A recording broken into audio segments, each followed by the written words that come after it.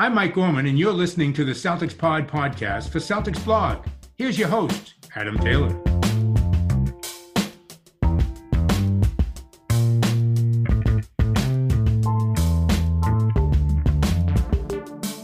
Yo, what's good, everybody? Welcome back to the CelticsPod podcast. As usual, I'm your boy, Adam Taylor. As usual, we're talking about Celtics basketball because they're 3-0, baby. I'm joined by Mr. Will Weir and Mr. Greg Manakis, my co-host in crime for the three-man weave. What's good, y'all? Feeling good, feeling great, baby. Up 3-0. Man, pure domination in that fourth quarter last night. JB carrying us home. I'm feeling good, man. Will, how you feeling? Robes on for the boys, brooms in the closet, getting ready to come out. Can't complain.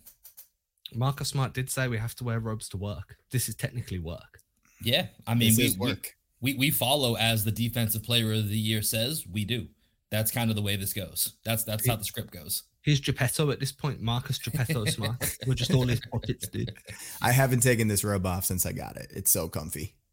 Yeah, as I said before we start recording, dudes, I'm gonna PayPal you some. We don't have Venmo, so I'm gonna PayPal you some cash. Okay, Adam, but I have to ask you. So the robe that you have on right now, you would generally wear this robe, even outside of Marcus Smart's orders. Is that correct? Yeah, this is my robe, dude. I've done a few episodes in this robe. Okay, I just wanted to establish kind of a baseline here because my question is like, I've never had a robe. I've never owned a robe. I think when I was younger, my cousins like made me dress up in a robe so we could play some type of weird game or something. I don't know. They were older. They were bullies.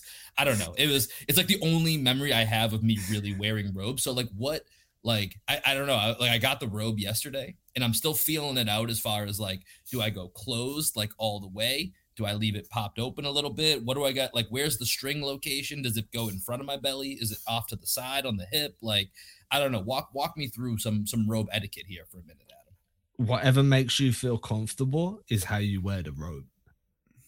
That's some wise stuff, right? That's some sensitive like, stuff. Like legit just that. Obviously, if you're walking around and you don't have pants on, then the common etiquette is to use the string and to tie the robe, right? Because you need to keep some form of modesty. But if you're walking like I'm in my PJs right now, I'm having a lazy day, you know, I'm just robe open wherever I'm comfortable, hood up when I feel like I want to be a Sith Lord. The hood's the next level. That's the one thing I said that our robes are missing, Greg, is that we don't have a hood. I like the hood that Adam has. Yeah, but I'm in a Jedi robe, so it's a bit different. Like sometimes I'll just sit here and I'll tuck my hands into my robe because it's got the big sleeves, like the Jedi sleeves. Yeah, you look very Obi-Wan right now. Yeah, and I'll just be like proper like but it's whatever comfortability factor, man. Like the point of the robe is that it's not meant to be swag, it's meant to be comfort, and that's why you should wear them to work as often as possible, because the comfortable worker is a productive worker.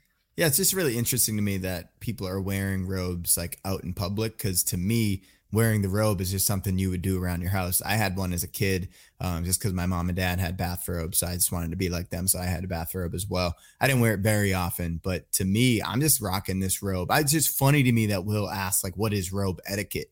Because for me, a robe is what you do like at your own home, in your own residence. So why is there any etiquette? Because it's just you rocking your robe, you know? But so this is the thing with Smart, right? Like, don't you see Smart wearing the robe at the Garden, his way of saying, yo, this is my house. Exactly.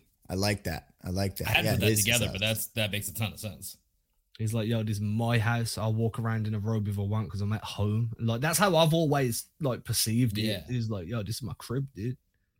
I've never thought of it that way, and that's why we keep you around, Adam. That is some insight right there. The only thing is, when you're wearing it at the Garden, whether it's home or not, there is definitely etiquette involved. Yeah, it looks like I may not need them, but I'm going to be in Boston this upcoming weekend. So I went ahead and made sure that if there was going to be a game 7, which, like I said, not looking likely right now, you know, I went and scooped some tickets. And so last night when the robe came in, my girl was like, are you planning on wearing this if we go to the game? And she gave me kind of this side eye, like, please tell me you're not. And I was like, oh, you better believe if there's a game 7, I'm bringing this with me. She's like, it's going to take up half our suitcase, just packing this thing away. Just wear it on the flight? Yeah, there you go. Definitely wear it on the flight. Look out for our guy, John McGoldrick at TSA. But also, if you have game 7 tickets, would you potentially have, you know, next round tickets, or would that be on the road? No, that would be at home. No, so it would be home, but Yeah. it depends what happens in that other series and how long that goes. I haven't looked at what that potential series could look like. It's 2-1 right now. And then with the Middleton injury, maybe it goes a little bit longer. So there's an outside chance it ends up being a game 1 against the Bucks, which I would then look into. But like, would your tickets transfer over? No, I'd have to buy. I'd get a refund on my Okay. tickets, and I'd have to try and get other tickets. I don't have tickets. I know. We'll get them for you, Adam. We were just talking about your trip coming up to Boston next year, so we'll make this it. year, bro, a few months. Well, this year. I meant next season, I guess. Do you know what it is, dude? I'm just like, yo, I just need, like, the wife wants to go shopping. I kind of want to check out that juice store. Like, you know, I feel like I should at least be around Boston for a week so I can do, like, you know, whatever I need to get done, meet some people, do some stuff.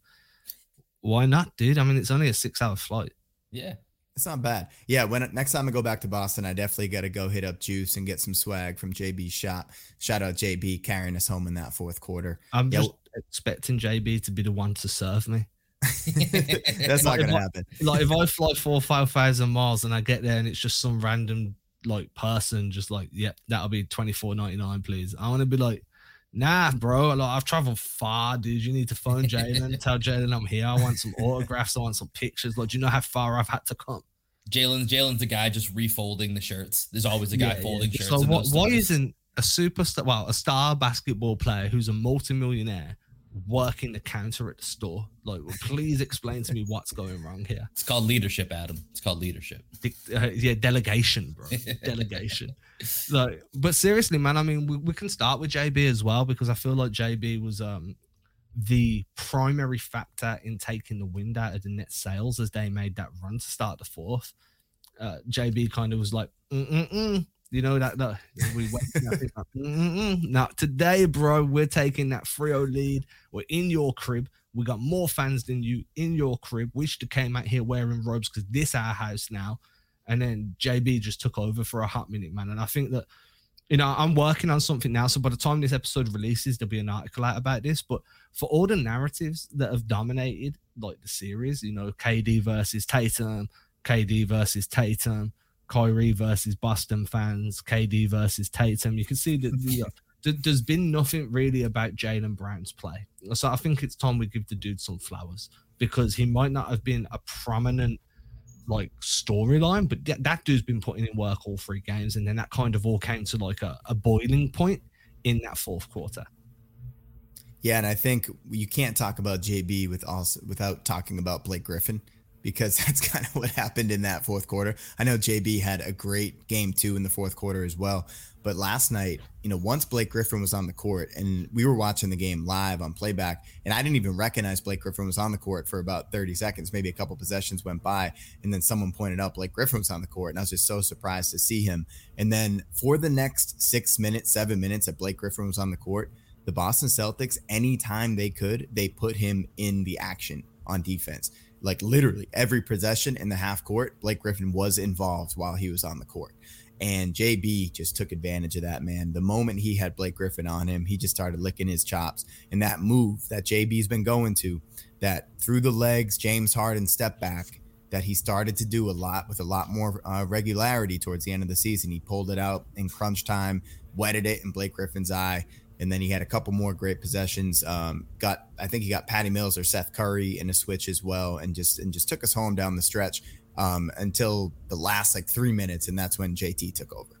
Yeah, I mean, both the Jays last night really were the driving force in that fourth quarter. And, you know, real quick aside, poor Blake Griffin, my guy was getting roasted left and right for coming in for 5 minutes, being gassed, and he had a couple buckets, but then I think gave up, you know, probably 3 times worth that on the other side of the ball. So it was desperation from the net. That's what happens when you're down 3-0. But, you know, focusing on the Jays last night to bring this game home, and starting with Jaylen Brown, I feel like we've talked a lot about him being the opener, right? Like how he comes out in the first quarter, kind of is the primary offensive option the first couple of minutes. And these last couple of games, seeing him be that driving force down the stretch has been a little bit of role reversal for him, but he's exceeding in that role, and especially when he gets matched up with Blake Griffin. But last night, just to quickly read some of the numbers that the Jays put up in the fourth quarter, both of them, by the way, played the entire fourth quarter, Jason Tatum went Adam has a treat. He looks very delighted. I can't wait to chop that clip up. Hopefully you're putting that on social media. Jason Tatum went 5 of 8, 1 of 2 from 3. He had 14 points, 2 rebounds, and 2 assists. Jaylen Brown went 4 of 6, 1 of 2 from deep, 9 points, a rebound, and an assist for him. And it just really felt like, from the end of that third quarter, which ended with the Jaylen Brown dunk off of a steal from Blake Griffin, that from that moment into the fourth quarter, that momentum, the two of them just said, get on our backs. Let's take this home. They felt the momentum and they ended up shutting the door. And it was really cool to see the Jays be the ones to put the stamp on that, or put the exclamation point on that game last night.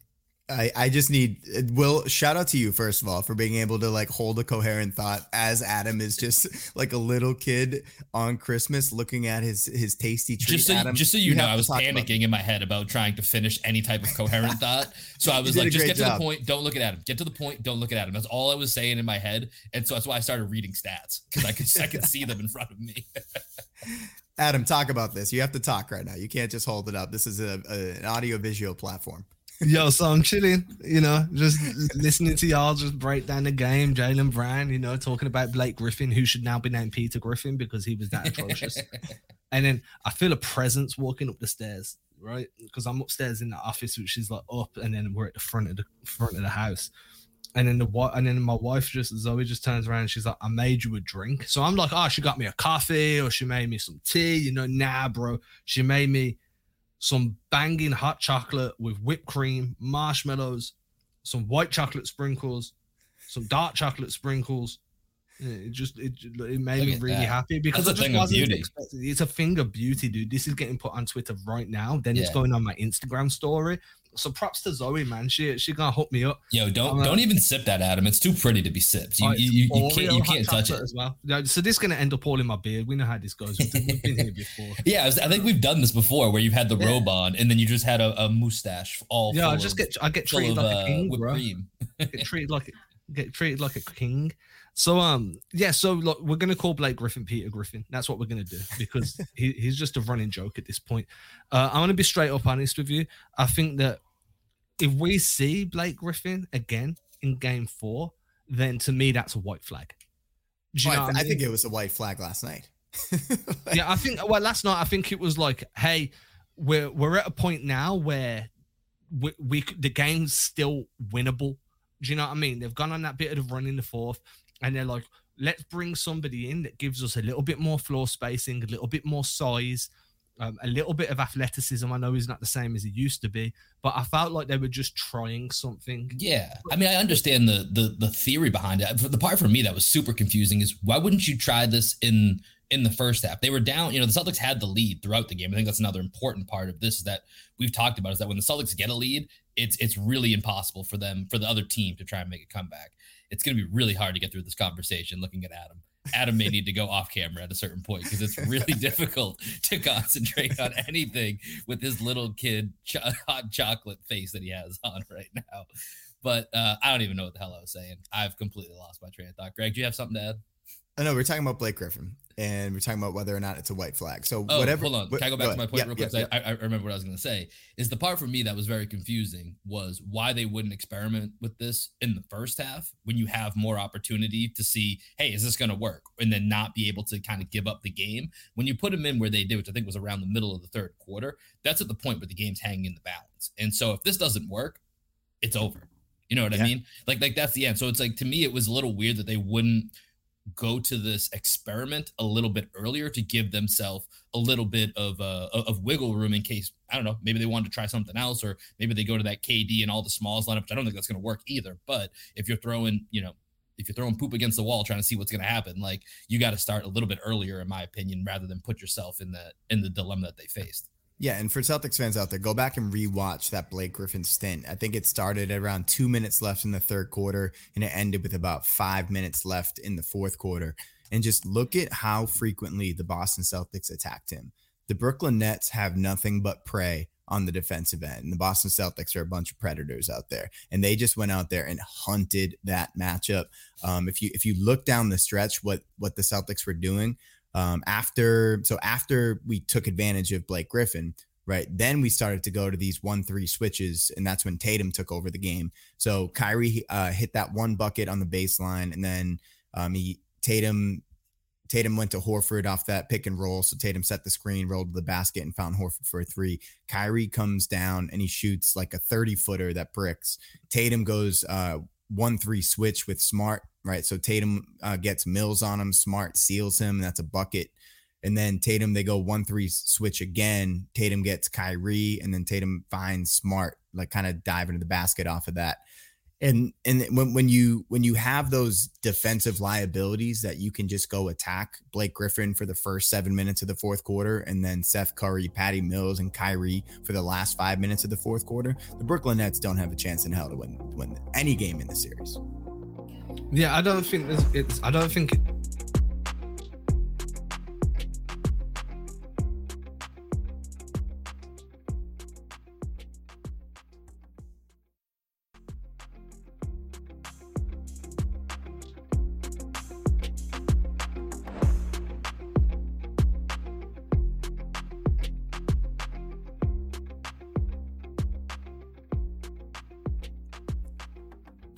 it's possible. I think at this point. Wait, hold on. Did you just get another treat?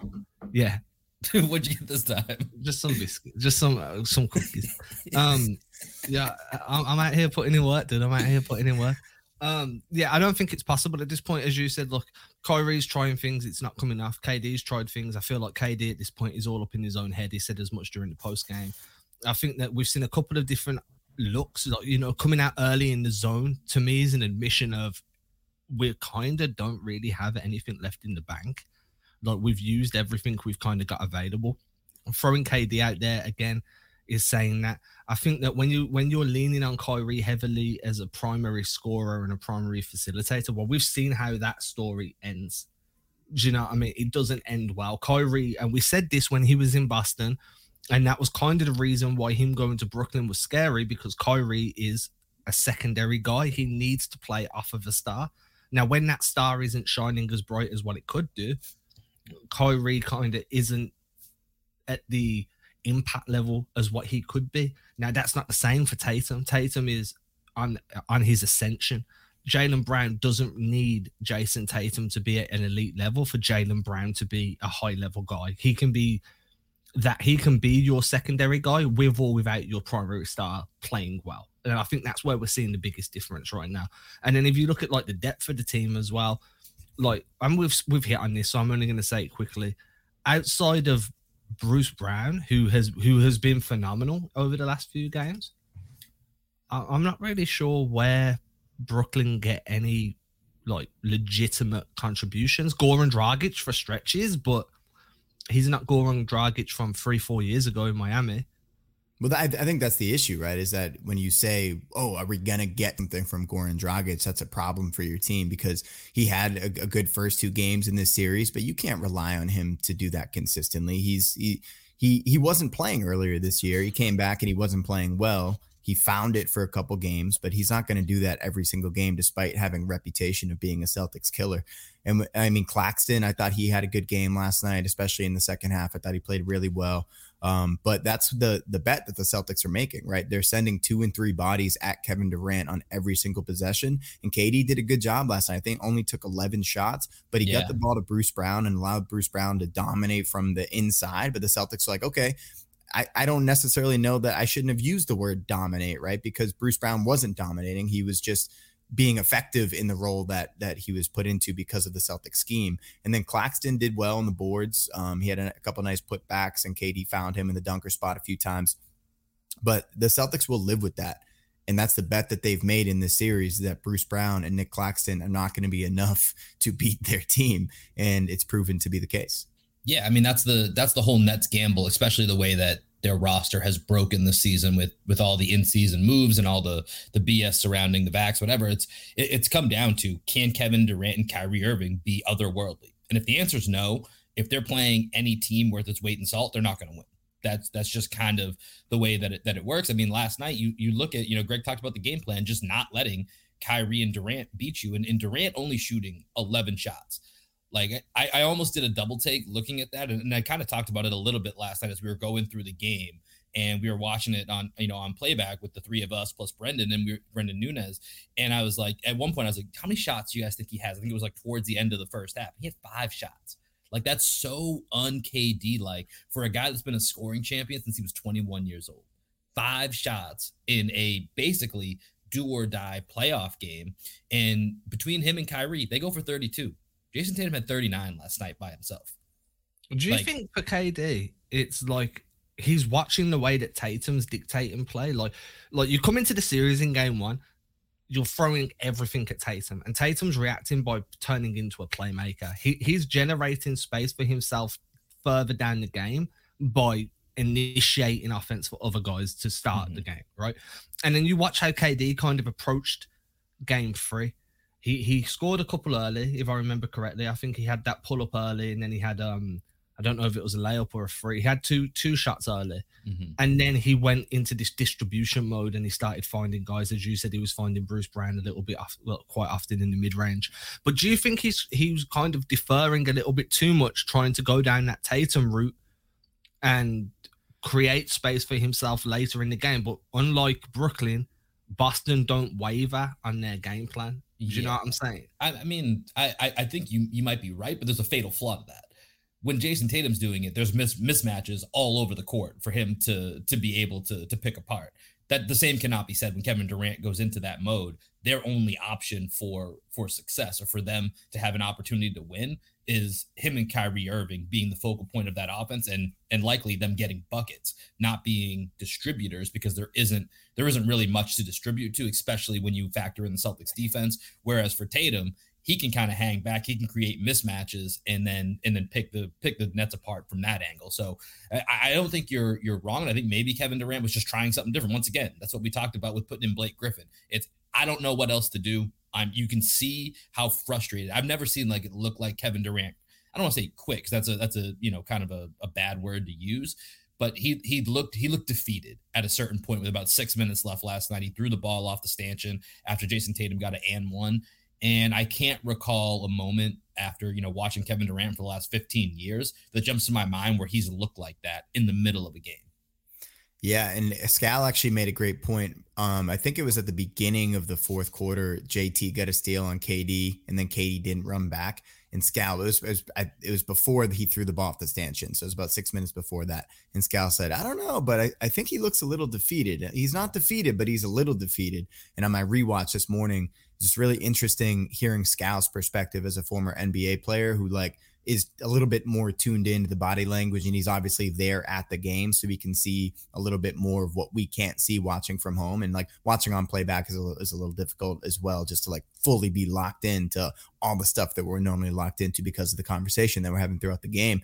And he just kept making comments about how physical the Celtics were being with Durant and how he thinks that it's wearing him down. So in last night's game, I think what you ended up seeing was that KD was trying to keep things easy for himself, because if he accepted the double team and accepted the triple team, then he wouldn't have to go through the physical toll that he went through in games 1 and 2, where he really, really had to work. And as a result, he only scored 16 points in last night's game. He had 8 assists and 8 rebounds to go along with that. And he played a well-rounded game, but for the Brooklyn Nets to win in this series, they need KD to go supernova. And through 3 games in this series, Kevin Durant has yet to do that. Kyrie did it in game 1. And as a Nets fan and as a Nets organization, you're betting on at least 1 game from Kyrie going crazy, which he did. And you're betting on multiple games from KD just playing at normal KD level. And the fact that he hasn't played at normal KD level in any of the 3 games so far is just a testament to how physical the Boston Celtics have been,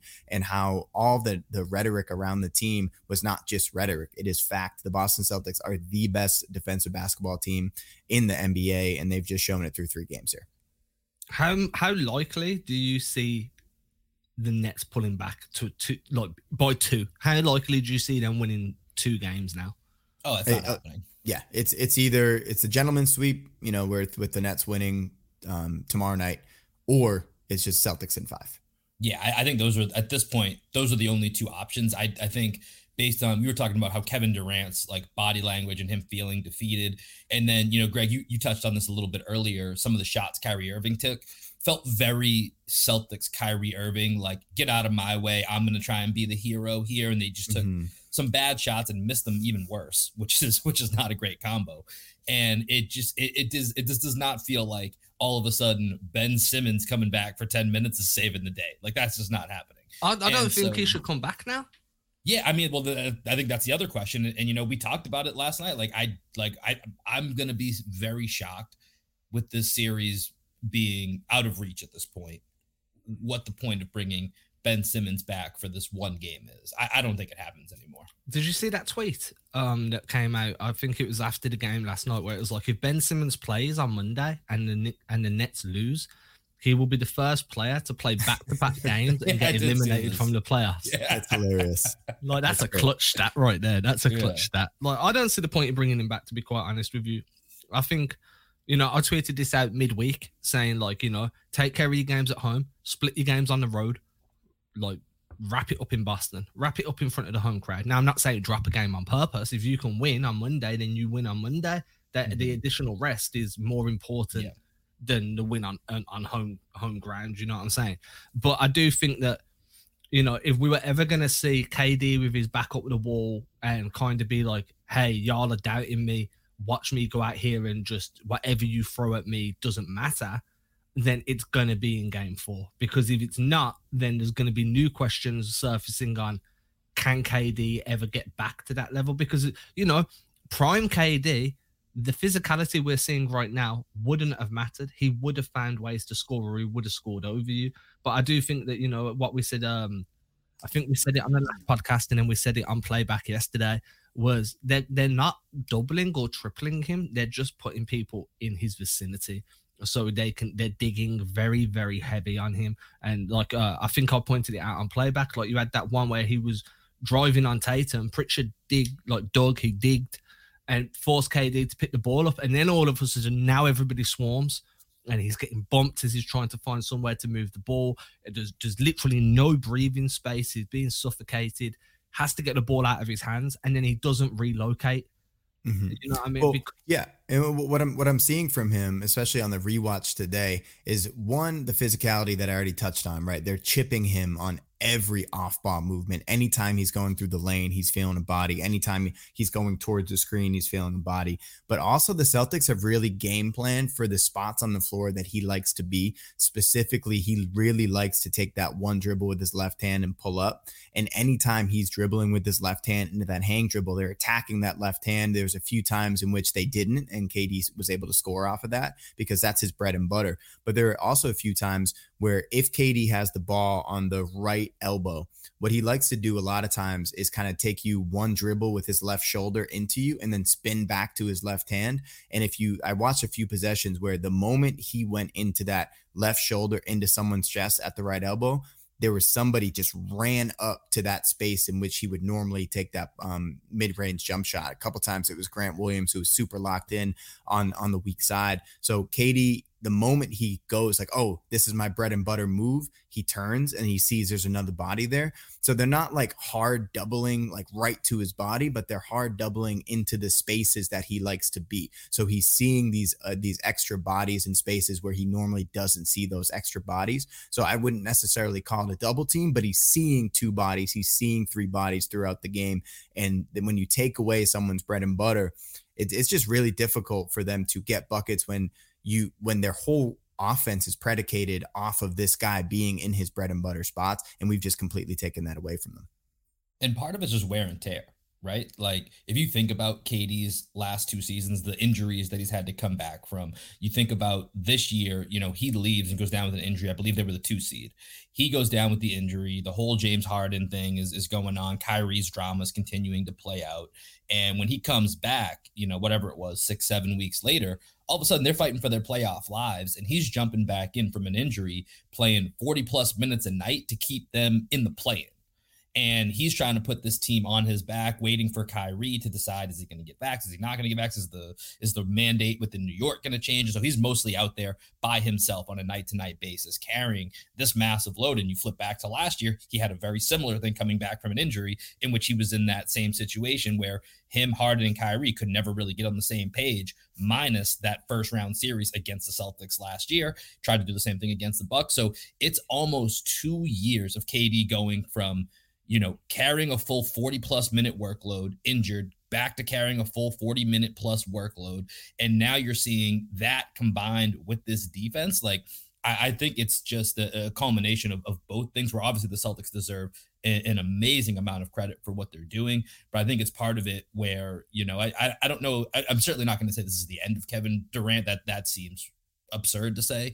But I do think that it's getting to the point where, he's 15 years into his career. Like, this isn't, 28-year-old Kevin Durant anymore. Like, he's deep into his career, and to be asking him to do 40 plus minutes for, a month and a half and then jump into the playoffs against the best team against the best defense in the league. Like, that's a bridge too far. And that's what we're seeing right now, in my opinion, is a little bit of that buildup over time and it all coming to a head against the best defensive team in the league. Yeah, I mean, he's just not in a winning position right now. As you said, 15 years in the league, eventually that wear and tear is going to build up. As Greg pointed out, we're literally taking away everything that he wants to do, or, where he's most valuable in his positions and his spots. The other thing is as well, and I don't want to give them an out here, and then I kind of do want to focus on something that's joyous for me. So I'm just going to say this and then transition us. He has no one else that he can rely on. Like, Kyrie's not reliable in these moments because Kyrie kind of just goes hero. He either goes hero or he goes vanish, right? He's either ninja vanish or ninja attack. There's no third option. Sorry, I do love me some Ninja Turtles, so I have to slide that in there. Like, no one's concerned about Bruce Brown winning you a game. No one's concerned about Steph Curry going supernova and draining 45, because if you're still limiting KD, it doesn't matter. And no one is at the moment finding a way to limit Jalen and Jason. You know what I mean? And then obviously the thing that makes this even more kind of heavily favored towards Boston is Rob Williams looks like pre-injury Rob Williams. He got some blocks. He switched out onto the perimeter. He finished, he had a couple of lobs. He finished one. Like, if he comes back as a full-time guy in, probably, I'd prefer him to be coming off the bench until probably game 1 or game 2 of the next series, if I'm being quite fair, just to really bring him back slowly. But you add Rob Williams into this core, so we're back to where we were before the injury. And all of a sudden, I'm not sure there's a team in the East that's going to stop you. Especially with Chris Middleton misses 3 or 4 games, assuming that's like a 6 or 7 game series against Milwaukee. If Chris Middleton misses 4 of them, you're probably out to a 3-1 lead on that series. Then you move on. And then you've got Philadelphia most likely. Are you or if Miami. Or Miami, let's be fair. But if you can stop KD and Kyrie, you can stop Embiid and Harden. You can stop Butler and Lowry. It's going to be more difficult because they're far better coached. I do agree with what first time I'm ever going to agree with this, but I do agree with Kyle Kuzma, where Udoka is the coach of the year. You know what I mean? Or at least the coach, got to be a top 3 guy because he's out coaching Nash right now. The question is, can he out coach Budenholzer, or can he hold his own against Budenholzer? Now we'll talk about that in a moment. First of all, how y'all feeling about Rob? I'm feeling great, man. Seeing him back on the court. I think he played like 11 minutes last night? I think it was 15. 15 minutes last night? Yeah. Yeah. So, I mean, that's pretty much all you need him for. I think the max that we had capped on him for last night was 24, 25 minutes. So if he only plays 15 minutes, in game 3 and game 4 and the Celtics take care of business, I agree with you, Adam. I would continue to bring him off the bench just in this series, just let him get his feet wet. It's just really interesting as well, though, when you think about the chemistry that this new starting 5 has built on the defensive end. Tice has done really well on the defensive end. He's super versatile, probably even a little bit better guarding out on the perimeter than Rob might be. It's close, but he moves his feet really well. And then Tice can shoot, from three a little bit, and he does different things on the offensive end. So you kind of have to weigh Robert Williams and the ceiling that team had with him in the starting lineup versus like maybe a slightly lower ceiling, but bringing Rob off the bench and making that second unit even better. It's just interesting to see what the Celtics are going to do with that moving forward. I think they're probably going to end up putting him back in the starting lineup because why not? But it's just something to think about, like what that second unit could look like with Grant, Rob, and Derek White coming into the game at the same time. I mean, I think about that more from like, I think Rob just comes back and starts probably at the beginning of next series. That's kind of what I would anticipate. And, over the next, whether it's one game or two more games, I think just keep him off the bench. But to your point, Greg, I think and this is something that we talked a lot about more towards the beginning of the season when we were trying to figure out Ime's rotations. I'm always more concerned about who closes than who starts. And I think that's where what you're saying gets a little bit more interesting depending on what's happening in the game, whether it's the Nets or when it's our next, one of the next rounds that we're in. I think what you're seeing with this team and with that, with the starting lineup that we've had over the last couple of games is that's another weapon. That's another lineup that now Ime is even more confident, even feels even stronger resolve in that when he needs to go to it, it's going to be there. I mean, last night, Grant Williams played 12 minutes in the fourth quarter. He played the entire fourth quarter. So, Ime, that's one of the most impressive things about Ime's progression as a head coach this year has gone from, very stiff NBA 2K rotations. I got to do this. I got to do that. This is what it has to be. And we're not changing from it to now he's got moments where he's riding with Peyton Pritchard. He's riding with Grant Williams. He feels good about, doing offense, defense, Marcus Smart and Peyton Pritchard, or sometimes Derek White's in the closing five. And so I think all the points that you made will probably be, in my opinion, more applicable to closing lineups, depending on game time, situation, who the other team is throwing out there as their lineup. And I think it's going to be all that much more valuable because they've had this time together now than it will be necessarily for the starting lineup. But when it comes to Rob, just him being healthy is just a massive, boom for this team, for them to be able to have him, whether it's off the bench and I think eventually starting, it just gives this team another level, and having the continuity with the team or with the starting five that's been in place for this series will definitely pay dividends long-term, in my opinion. For sure. And I just want one more point I just want to make real quick before I let you jump in there, Adam, is I think, bringing Rob off the bench because he's so valuable to your defense. And like in the past, he's been foul prone, although this year he's really, he's not doing that quite as much. It is interesting to bring him off the bench just to see how the game is being officiated, especially when you get into later rounds against Giannis Antetokounmpo and Joel Embiid, guys that are good at getting to the free throw line. Because if the refs have a quick whistle in the first quarter, now maybe Rob's in foul trouble. But if you start Tice and then like those fouls are on Tice instead of Rob, then Rob can come into the game understanding, oh, they're not allowing this, they're not allowing that, and therefore you kind of like save some of those fouls and put them on a Tice. That's just like the kind of higher level thing that I would think about bringing him off the bench for against Giannis and against Joel Embiid. I think the other thing is as well, you're giving yourself a bench rotation advantage in that instance, but you kind of want that athleticism on the floor against Giannis. Not so much Embiid, because Embiid will just, Embiid's got that strength advantage and Giannis does too, but athleticism helps more against Giannis. So having him in the start, having Williams in the starting five for that matchup makes sense in terms of obviously the fouls are going to be an issue, but you can pick that up through game 1 to game 2. You figure out how they're going to be calling that game. The other thing I've kind of think that's been under discussed is what this series has done for Daniel Tice in terms of his rhythm, his continuity with the team, understanding that what they're trying to do on offense, what they're trying to do on defense.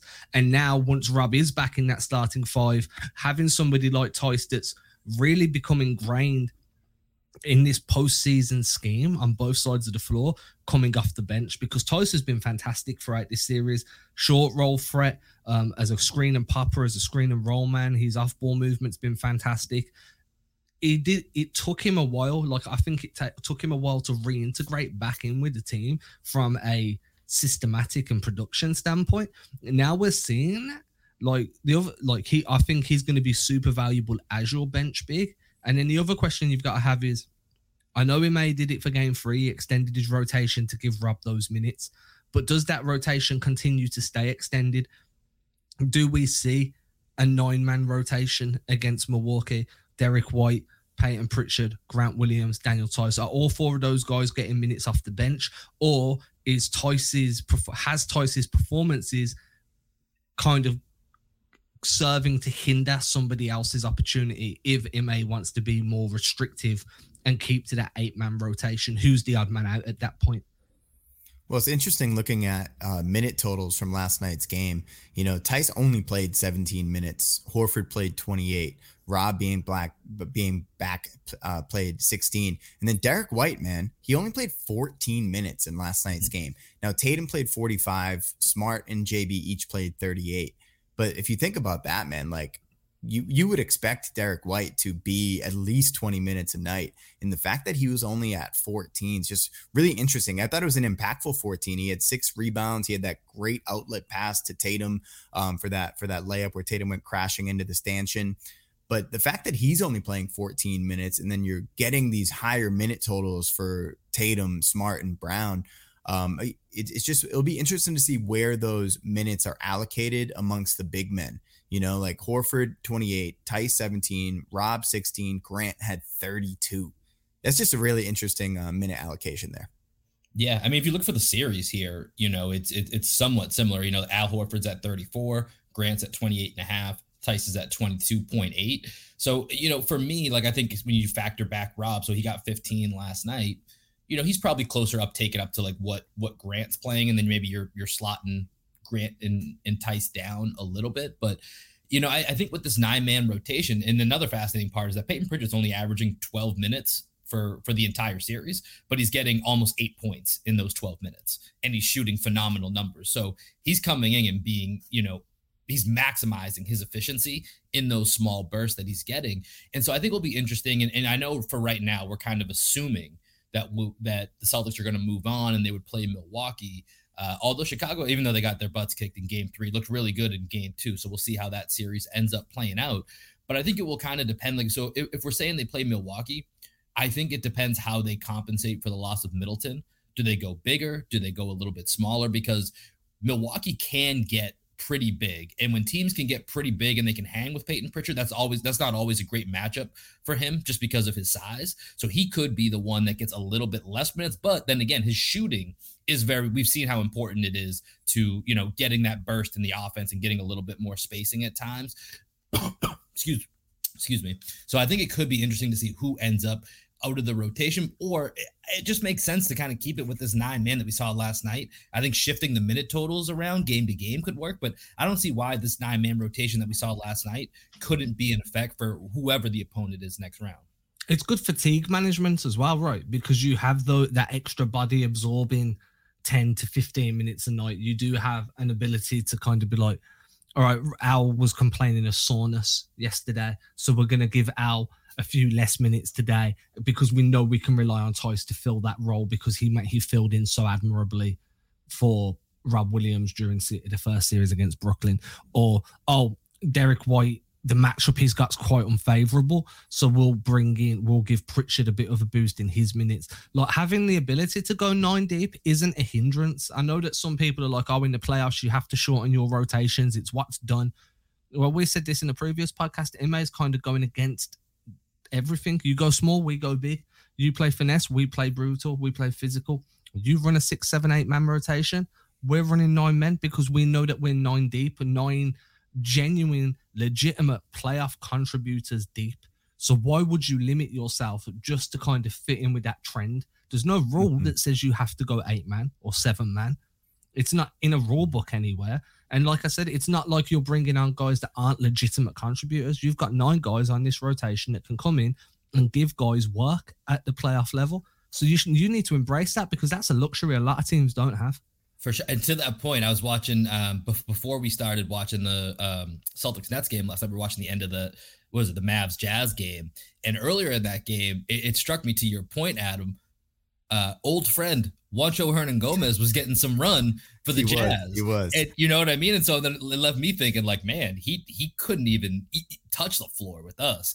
And yet he's out there in the middle of a do or die playoff game for the Utah Jazz. So we're not running out there with that. We're running out there with the 9 guys that we've been talking about and that have been solidly in Ime's rotation for the last, whatever it was, 4 to 6 weeks of the season, where if they were healthy, we knew who the 9 guys were. Like, you could talk about Aaron East, you can talk about Sam Hauser. We knew who the 9 guys were going in and game out if they're healthy. And all of them, regardless of what lineup you put out there, they all have their value. They all know their spots. They all know where they're supposed to be, and they're locked in right now.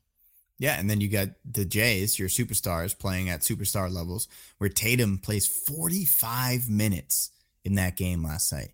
And if Jason Tatum is playing 42 to 45 minutes a night, like, good luck, other teams. He's averaging 43.5 for the series, by the way. Exactly. That's what I'm saying. Like, if he's playing that many minutes, there's not many opportunities for teams to take advantage of the Boston Celtics because of JT's two-way ability. We haven't talked on this pod really about his defensive impact, but the numbers for this series for Tatum are just absolutely bananas. I mean, the eye test, seeing Tatum go up against Durant and just playing help, being in the passing lanes. He had 6 steals in game 3 last night. That's just insane. I didn't even realize that as we were watching it. And then I looked at the box score after and I was like, wow, like, eye test didn't lie. He had 6 steals and he's blocked KD. I thought that was a block again last night where they had that nice little back and forth at the timeout where they called the foul on Tatum and he ended up challenging it and he got ball first and he was telling KD, I got it again. He was like, I got the ball, then I got your palm. Will, you got something to add? Yeah, I got something real quick here. And this is from,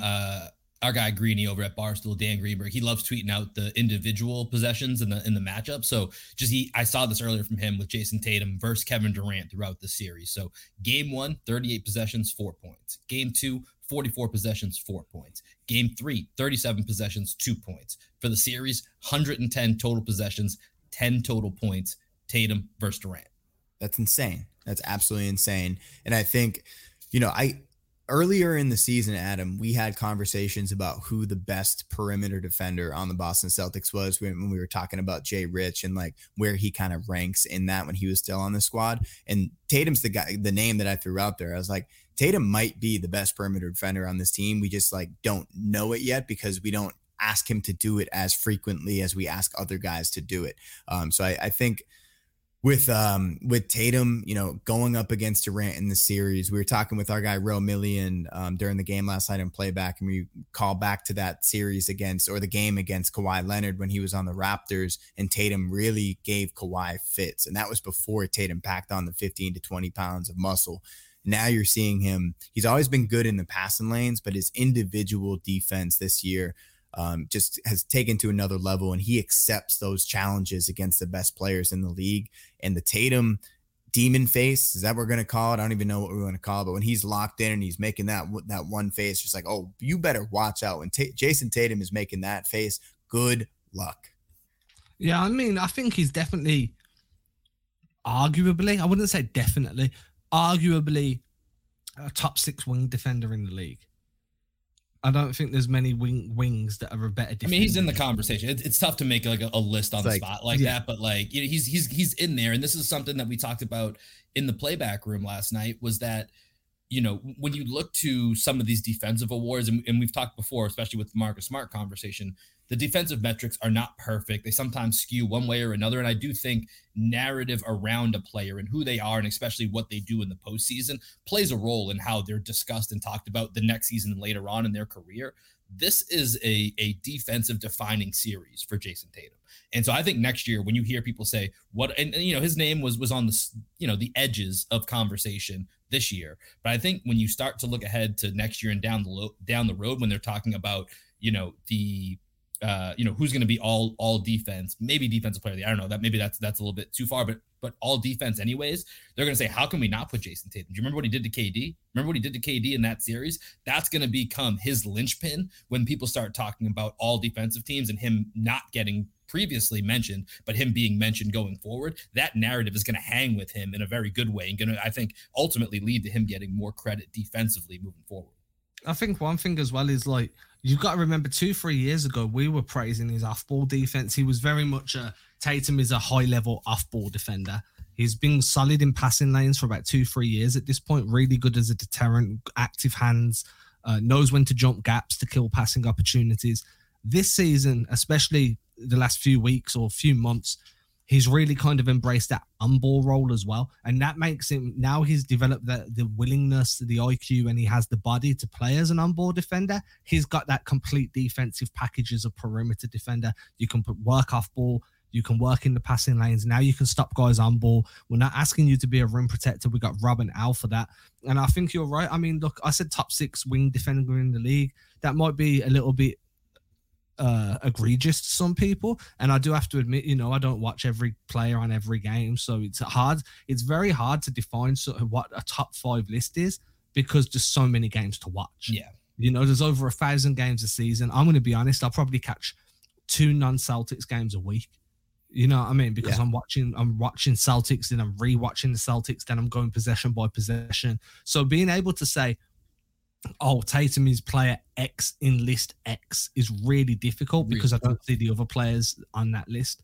But what I would say is, if I'm coming into a series and I've got Jason Tatum as my prime, like with Marcus Smart and Jaylen Brown as my 3 primary perimeter defenders, I'm not worried about who we're matching up with, because I know that they're going to have to put in work to be successful against that trio. Yeah, 100%. Yeah, and I think that we're kind of like populating a list of guys who'd be in that conversation right now. Mikal Bridges, Finney Smith, Tatum, Jimmy Butler, Tybal, a healthy Kawhi Leonard, Paul George, OG Anunoby, Herb Jones.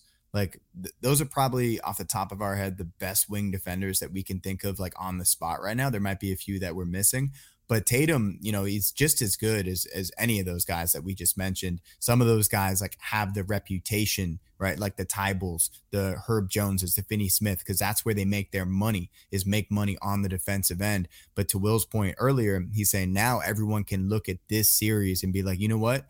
Now we realize Jason Tatum is on that level. It just so happens he's also one of the best offensive players in the game. So now they're going to start talking about him as that two-way superstar.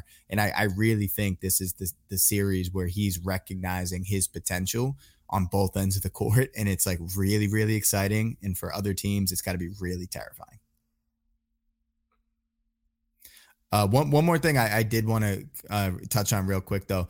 This is just kind of like nerding out, Adam, and I would love to hear your thoughts on this. So when I rewatched this morning, there were some great slobs, so sideline out of bounds, where the Celtics ran actions for the Jays. So there's 3 straight possessions in the second quarter where we had pin downs, JB for JT, so opposite side. So balls on the right side of the court, JB, JT are on the left corner. JB sets a pin down for JT. 2 go to JT. JB gets a wide open layup. The second time down, they flip it. So JT sets the screen for JB. JB so they switch that. JB gets a one-on-one in the lane. He misses it. The third time, JT inbounds to JB. Like right at, it's the old Spurs play they used to run for Ginobili. But JT inbounds to JT, and they go the dribble handoff option for JB, and JB keeps it. So 2 go to JT, and then JB keeps it going to the baseline, and Claxton ended up coming over and contesting the shot and making him miss it. But 3 straight plays, they ran action with the Jays involved in it, and it's something that they've been doing a little bit more throughout this series, and I'm just really excited about it, and I'm just wondering your opinion on some more Jays actions. Yeah, no matter what you're going to do, you're going to force mismatches. You have to switch that action. No, you're running 2 elite level scorers, or like close to elite level scorers, in a body to body action. You have to switch, at which point there's going to be a mismatch. If Claxton's guarding Tatum, which he has done for a lot of the series, and then you run a pin down with JB or a handoff with JB and JT, Claxton has to switch onto the ball handler. And I just think that Brown's so athletic and so explosive that that's just a complete mismatch on Claxton. I also think that when you're running those type of actions, especially on a sideline out of bounds plays, defenses are so focused on taking away cutters and limiting anybody that's kind of trying to break free and roll to the hoop, that those early actions on the side, like those side actions with 2 high-level wings, usually catch teams off guard, because they're so focused on, hey, is Rob trying to break free? Is there a back screen coming? Is there a rip screen coming? What's happening on the weak side? To who's trying to get free to be able to be a secondary receiver of the ball and finish around the rim? So I'm all for these JT and JB actions. I would like to have a 3-man action put in there, even if you just throw in like a sideline out of bounds zoom action, fine, I'm down with it. Just because having that third person in there is really going to stretch that defense out and force them into some tough decisions. Probably get JB matched up with Dragic or with Irving. So yeah, I'm down, but again, I would like to add a third body in there just to kind of mix things up. Yeah, and I feel like just to add on just real quick, because I know we're running a little bit longer here, but with the JB and JT actions, I feel like we've been asking for some version of this for a while, whether it's on ball, off ball, whatever form that it takes. I feel like it's something that, we just haven't really seen them do, whether that's because in years past, whether it was Kemba, Kyrie, whoever, Gordon Hayward, it wasn't being run as them two being the main pillars of the play or the main pillars of the team. And now over the last year or two, with them being really ascending to these leadership roles, this has been something that I think all of us have been asking to see, whether it's late game or whatever time of the game, just more actions involving the two of them because of how much attention they draw and how much pressure it puts on the defense. So I think it's something it's taken time, but it's good to see the results that we're getting here in this first round. I'm down. I agree. I think we've been saying JT and JB need to learn to play off of each other more. And one great way to force that development is to put them in actions where they have to play off of each other. So I agree. I think that you building continuity between the two of them as kind of go-to options within each other, if that makes sense at all. Yeah, for sure. And I'm just super excited to see what they end up doing in Game 4 and for the rest of these playoffs. Quick predictions for Game 4, guys. Close it out. Celtics win. I agree. Yeah, I think this team's taking on Ime's mindset, and that's just as the way it was of we're playing for that 2 seed. He's gonna instill in them, I think, close it out here. Let's take care of business. This is a business trip. Let's close it out. Did you pick mine up? Because my internet cut out then. Did you pick my prediction up? Yeah, you said Celtics close it out tomorrow night. Yeah, okay, cool. My internet cut out, so I was like, oh, did they hear me? Are they still talking? Are they still here? So I do apologize for the listening experience. We'll wrap it up, and then I do apologize. I feel like my hot chocolate at the beginning of the episode really threw off the No. It added to it, especially for people watching on YouTube. Yeah, go check Adam's Twitter. He put a nice little picture of it up there. So maybe it'll be on Instagram as well, but definitely check out his Twitter. It's a lovely looking hot chocolate. Yeah, and with that, I think we're gonna wrap it up here. I think Adam's having a few internet issues, but that's the 3-man weave. Boston Celtics win. We're up 3-0. Will, you got anything else to add before we close it out here? Come join us. Adam joined us last night on playback for Game 3. We're going to run it back for Game 4. So come join. I don't know if Adam's going to be able to stay up late twice in a row for it, but if not, that's okay. Come join me and Greg. We'll hang out with you. It's a fun virtual watch party. We'll do some posting about it here today and tomorrow when y'all are listening to this. Appreciate y'all for stopping by here. Remember to rate, subscribe, all that good. Go Celtics. Get the brooms. Let's go. Peace, everybody. Ain't disrespecting you haters, I ain't sweating your opinion. Y'all been testing my patience, never did it for a check. I've been impressed with the famous, just rather be creative than stressing my wages. Ageless, every time I lay a verse down, one play at a time, keep it moving like a first down. And at the end of the day, I can say that I made this. MJ never made it to the majors, still he chased greatness. Expected that he might fail, and I might too. I might never get to pop champagne, celebrating with the crew. This ain't everything I am, it's something that I do.